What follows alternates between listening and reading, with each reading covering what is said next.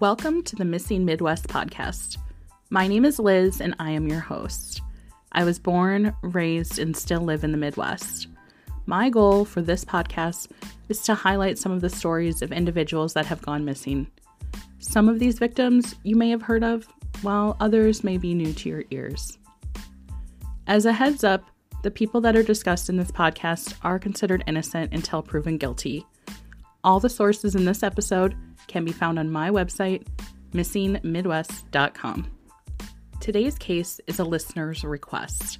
Thank you, Ashley, and will actually be part one of a 3-part series covering missing boys from the Des Moines area in the 1980s. As a reminder, there is a case you want it covered. You can submit the request on my website, missingmidwest.com. Today's episode discusses another difficult case involving a child. We are covering the disappearance of a young boy who vanished in the early morning hours while on his paper route in West Des Moines, Iowa. This is the disappearance of John David Gosch.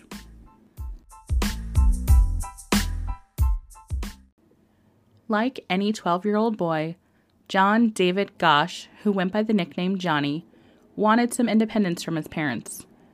Johnny had started a newspaper route in his neighborhood, delivering the Des Moines Register to earn a little money to buy his own dirt bike. He was hoping his parents would allow him to take on the responsibility of delivering newspapers on his own. On September 4th, 1982, Johnny had asked his parents over dinner if he could do the route on his own going forward. According to Johnny's mother, he said he was the biggest kid picking up papers and he wanted to do it himself.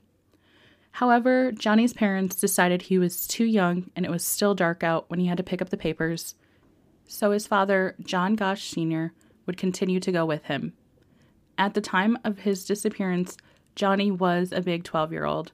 He was 5 foot, 7 inches tall, and weighed around 140 pounds. The next morning, on Sunday, September 5th, 1982, Johnny had woken up sometime around 5:45 a.m. and left his house located at 1004 45th Street to do his paper route. Typically, Johnny would have woken his father to come with him, but this morning, even though he had already discussed continuing the paper route with his dad, he opted to go out on his own with his little dog, a Dachshund named Gretchen. Now, anyone who knows me knows I love dogs, and this would have totally been me at 12 years old. Thinking nothing bad could happen, grabbing my little pup and heading out the door on my merry way. Putting yourself in the mindset of a 12-year-old can be difficult, but think about it. You're a kid and nothing bad has ever happened to you. You live in Iowa. Nothing bad happens here, right? You're probably thinking your parents are just being unfair. You're going to prove to them that you can do this on your own. Unfortunately, at 12, you just don't realize that evil may be just around the corner. When Johnny left the house, he cut through some of his neighbors' yards. At exactly 5:50 a.m., a neighbor heard Johnny and his wagon go past and walked about 2 blocks to pick up the newspapers at the corner of 42nd and Ashworth Road. Just to let you know, if you check out our Missing Midwest website or my Instagram page, you can view a map of these locations to kind of build a clearer picture. Apparently, once Johnny had gotten near the corner of where the newspaper drop was, a man sitting in an older, 2-toned, blue Ford Fairmont was parked right near the newspaper drop. Now, some witnesses spotted him parked there with his lights off for a full 30 minutes before he stopped Johnny, while others say he was driving down the road, stopped, and backed up to speak to him. There is some conflicting information out there, but regardless, we know Johnny was stopped at that corner by a man in this blue car.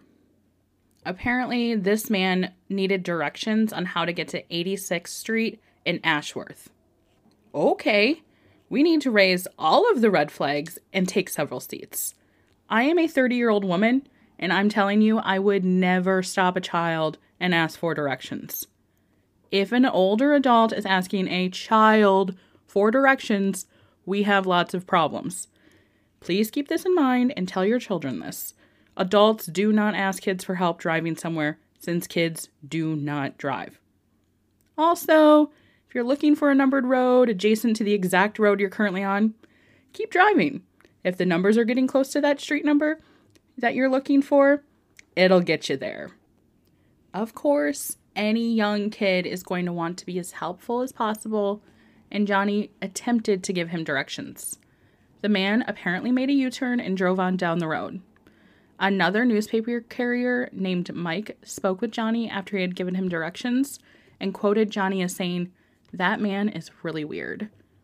I agree, Johnny. Within a few minutes, and while Johnny was still chatting with his friend Mike, that same car returned to the area and again parked his car at the corner near the newspaper drop.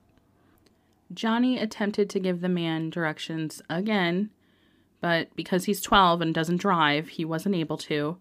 So he approached an adult neighbor named John Gossie, who was the parent of 3 boys who also deliver newspapers. This neighbor went to help the driver with directions he was requesting. Gossie later told media that the driver seemed to be high on drugs because his eyes were beady and he was staring into the horizon. He described the man in the blue car as being about 40 years old and had a mustache. In addition, he saw the license plate and said it was from Warren County. Warren County, Iowa is just south of Polk County, which is where Johnny lived. The driver took off down the road, but before doing so, he flicked his interior car dome light on and off 3 times. It seemed like he was signaling something. There is a composite photo available of the man from the car available to be viewed on our social media as well. After this interaction, Johnny was seen walking north on 42nd Street with his wagon full of newspapers to begin his deliveries. Another witness said they had seen a man walk out of the shadows at 42nd Street and follow Johnny near the paper drop and talk to him. Johnny then crossed the street and parked his wagon at the corner of Maricourt Lane, which is a block away where he picked up his newspapers. According to the other newspaper boys, Johnny always parked his wagon on this corner while he delivered the papers to Fran Crest Circle. Some carriers witnessed Johnny sitting in his wagon at this corner, and a neighbor said they had seen a black and silver car roll up to that corner, but did not see Johnny, so it's unclear if Johnny was sitting in the wagon at that time or if he approached the car. This car sped off, rolled through the stop sign, took a left turn, and has never been identified. From there, Johnny was never to be seen. It has been determined that this entire sequence of events, from when the man pulled up to get directions from Johnny to his disappearance, took no longer than 12 minutes. Yes, 12 minutes to destroy a 12-year-old's life. Multiple sources reported different timing, but somewhere between 7 and 7:45 a.m., a neighbor called the Gosh home and spoke with Johnny's father, asking where his newspaper was since it had not arrived. Assuming Johnny had overslept, which was very out of character for him since he is described as responsible, punctual, and never having skipped work in the year he had been delivering papers, John went to wake Johnny up. When he opened his door, he noticed the room was completely empty. No Johnny and no Gretchen, the dog. Johnny always took Gretchen with him to deliver newspapers, so his dad assumed this is where he went. So then he decided to go out and search the neighborhood on his own. He found Johnny's wagon quickly. All 37 newspapers were still in the wagon, with some of the rubber bands thrown about the wagon. John was concerned, but decided to deliver papers himself while continuing to search for his son. Unable to locate him, he went back to the home and spoke with his wife, Noreen. John then called the police to report their son missing around 8:30 a.m. Sometime later, Gretchen wandered home on her own without Johnny. While waiting for the police to arrive, Noreen called around to the other newsboys' homes when she was told about the man who had requested directions from Johnny. Noreen said by the time the police arrived, she had the entire story of events including a partial license plate number of the car. This mama was one badass, and she was not going to wait for anyone to find her son. Noreen questioned the Des Moines Police Department, asking when the FBI would be brought in to assist with locating her son. The response from the police department was astonishing. They said the FBI would not be brought in because there was no crime. I'm sorry, no crime? A 12-year-old boy is missing without a trace, and you believe there is no crime? There were so many people who had seen Johnny within moments of him disappearing who described some very strange interactions and activity in this neighborhood. Even if you think the kid ran off, you should be doing everything in your power to ensure he is safely returned home. Even though Noreen had basically started her own investigation and had gathered crucial details regarding, at minimum, possible witnesses of her son's disappearance, or even what we now believe is a solid suspect, the police did nothing. In the 1980s, police procedure required a 72-hour waiting period before a missing child case could be pursued. In the documentary Who Took Johnny?, Paul Sparrow, an executive producer from America's Most Wanted, said, "The FBI would track your stolen car across state lines, but wouldn't track your stolen child. There was no national infrastructure to support the hunt for missing children." Well, Mr. Sparrow, I don't think I would have believed that if it wasn't for this case.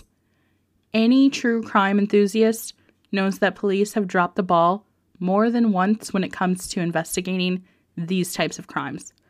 But honestly, the West Des Moines Police Department really held their ground on this one and refused to help this family track down any possible leads. Also, I don't want to just pick on the police department. Hello, FBI. How is a car more valuable than a life? It is clear if a child is missing, but their beloved dog is left behind, they did not just run away. If they took their eyes off of this procedure manual and into real life for maybe 2 seconds, they would have added up the pieces and investigated this properly. What if Johnny would have been the son of one of those police officers? Would this case have been handled differently?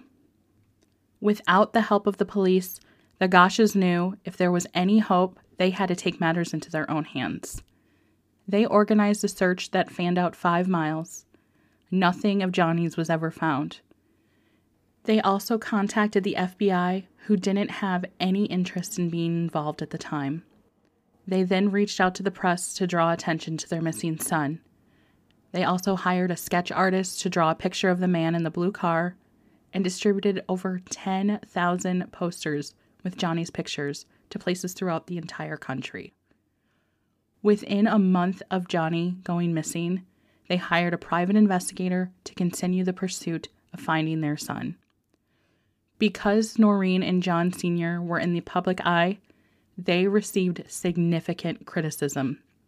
Noreen was often called names instead of receiving sympathy. In general, the police and media treated Noreen horribly. Officers were disrespectful to her and requested to be taken off the case because of her. One reporter said that many of the people were young and could not relate to what she was going through. But now that she is a mother, she wants to thank Noreen for all that she did. We all know not every police department or officer handles cases this way. But overall, this case was handled so poorly from day one. I am horrified for anyone that had to deal with this police department at that time. It's not that the police were completely ignoring leads about Johnny. One example of police follow-up included an incident a few days after Johnny went missing. They were called to a coin-operated car wash on Harding Road, which is about 20 miles away from where he was last seen. There was a pool of blood found in the stall. After testing that blood, it was determined not to match Johnny's blood type. However, the police still exhibited a lack of motivation to find Johnny, as they were still assuming he was a runaway. Even though the police failed to help the Goshes, these parents were going to continue to fight for other missing children. After relentless efforts from Noreen, on July 1st, 1984, the Johnny Gosch Bill, requiring law enforcement act immediately when a minor is reported missing, was signed into law. This bill has been adopted by 8 other states. As for the other 41 states, I think this is a bill we can all get behind and should push to have this passed. Now, I know I said the police were ignoring many of the leads, but you haven't heard anything yet. I am about to tell you some of the most jaw-dropping parts of this case. In 1985, 3 years after Johnny disappeared, the first clue to Johnny possibly being alive had come out. A dollar bill surfaced with a handwritten note. A woman received a dollar bill as change in Sioux City, Iowa, that said, "I am alive, Johnny Gosch." The handwriting was analyzed and believed to be a match to Johnny's. As for if this dollar bill was able to be fingerprinted or further analyzed for any DNA, it is not clear.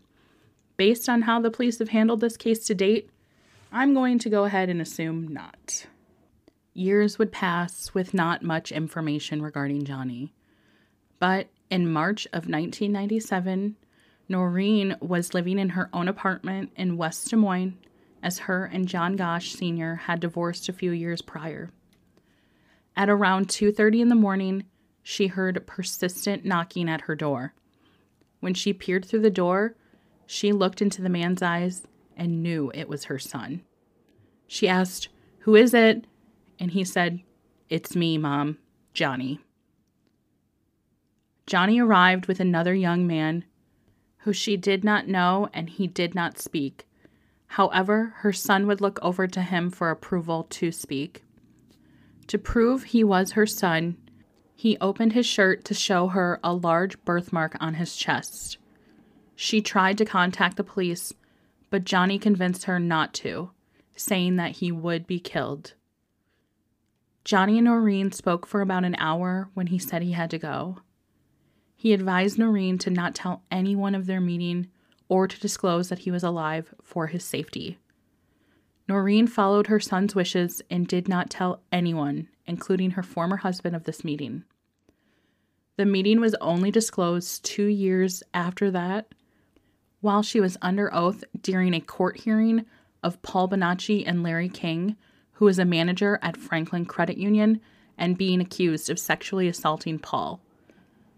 Paul said he was one of the men who helped abduct and abuse Johnny. Paul knew many things about Johnny that were not public. He mentioned the large birthmark on Johnny's body, which was made public, but he also knew about distinct scars on his tongue, ankle, and leg. Paul also mentioned how Johnny spoke of meditation and yoga he would do to stay calm. Johnny used to attend yoga classes that his mother taught. Paul also mentioned a trait of Johnny's that when he was upset, he would stutter. Paul was a victim of sexual assault and the child pornography ring. He also had multiple personality disorder, which is now known as dissociative identity disorder, and because of these things, the police refused to take his allegations seriously. Paul stated that he had had contact with Johnny a few years after his disappearance and provided details of his changed appearance to a sketch artist. While in prison for unrelated charges, he was interviewed by the media and met with Johnny's mother and provided information about what had happened to her son and that he was sold to a man in Colorado. In the documentary Who Took Johnny, they visited the home in Colorado where he alleged Johnny and other children were held. The home was exactly as he had described, and names were carved in the crawl space of the home where he said the captors often held children. Police to this day have still not interviewed or questioned Paul in connection with Johnny's disappearance. All information that he has provided has been brought forward through his own hearing against Larry King and media interviews. While Paul has a less than ideal past, the fact that the police have refused to interview him or investigate his allegations is wild to me. This is the first real lead on his whereabouts that we have had, and they have done absolutely nothing to pursue this. If we fast forward a few more years, yet another clue would arrive at Noreen's doorstep. In August 2006, she started to receive dozens of photos of teenage boys who appeared to be in distress and being held in captivity. Noreen sent the photos to the West Des Moines Police Department and the National Center for Missing and Exploited Children. The police initially wrote off the photos as from a previous case in Florida, but then later retracted their statement and stated they cannot determine who all the boys in the photographs are. One of the investigators from the Florida case stated they had only had access to one of the photographs and had identified only the 3 boys in that one photograph. However, no proof of who the boys were was ever provided to the Des Moines Police Department. And, strangely, no crime was ever tied to those photos. So, again, we find ourselves questioning, what are the police doing to find Johnny?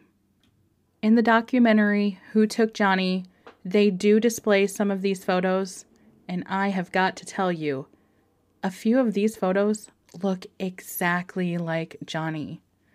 The photos with just the individual boy were not able to be connected to anyone, and Noreen also believes that boy is her son. Because of the nature of these photos, we are electing to not display them on my website. I had seen the photographs in question because they were in the documentary, and let me tell you, they do closely resemble Johnny, and they are very disturbing. I also think a mother would be able to identify her son in a photo. Like I said, the police were just not doing nothing. At the time of his disappearance, police said they had checked with all of the late-night establishments in the area. They also contacted any witnesses and asked them to review mugshots of known sex offenders, and they had followed many leads, including some from psychics. Johnny was last seen wearing a white sweatshirt with Kim's Academy on the back, warm-up pants, blue rubber flip-flops, and carrying a yellow newspaper bag. Almost 2 years to the day after Johnny went missing, on August 12th, 1984, another young paperboy named Eugene Martin vanished from the south side of Des Moines. We will cover the case of Eugene in detail next week. After the second boy went missing, one of his relatives was working for a company named Anderson and Erickson Dairy in Des Moines.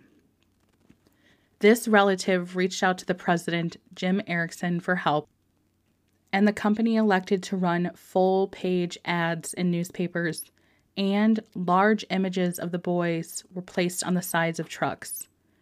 In addition to this, they decided to run the stories and photos on the side of milk cartons of missing children.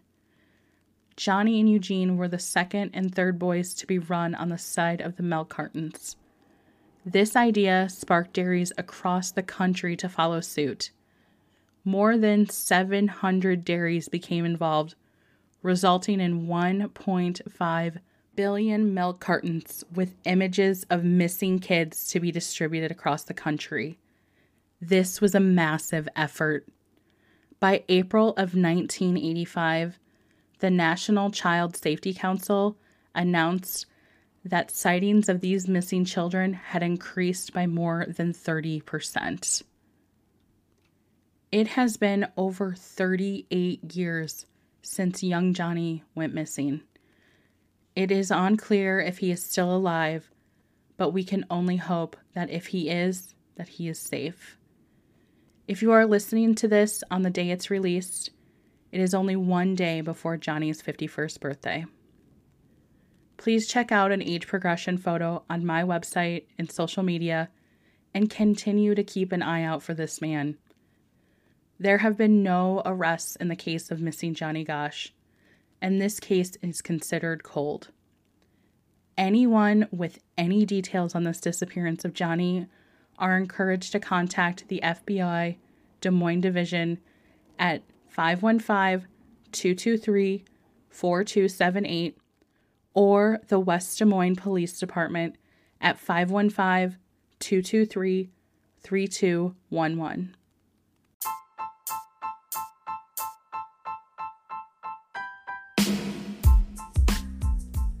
That was a tough one, guys. Thank you so much for listening to the Missing Midwest podcast. Next week, we will be looking further into the missing case of Eugene Martin, who also went missing while delivering newspapers in the Des Moines area. You can view all of our source material on missingmidwest.com. Pictures from things from today's case can also be found on our social media pages by searching Missing Midwest. And until next time, stay safe out there.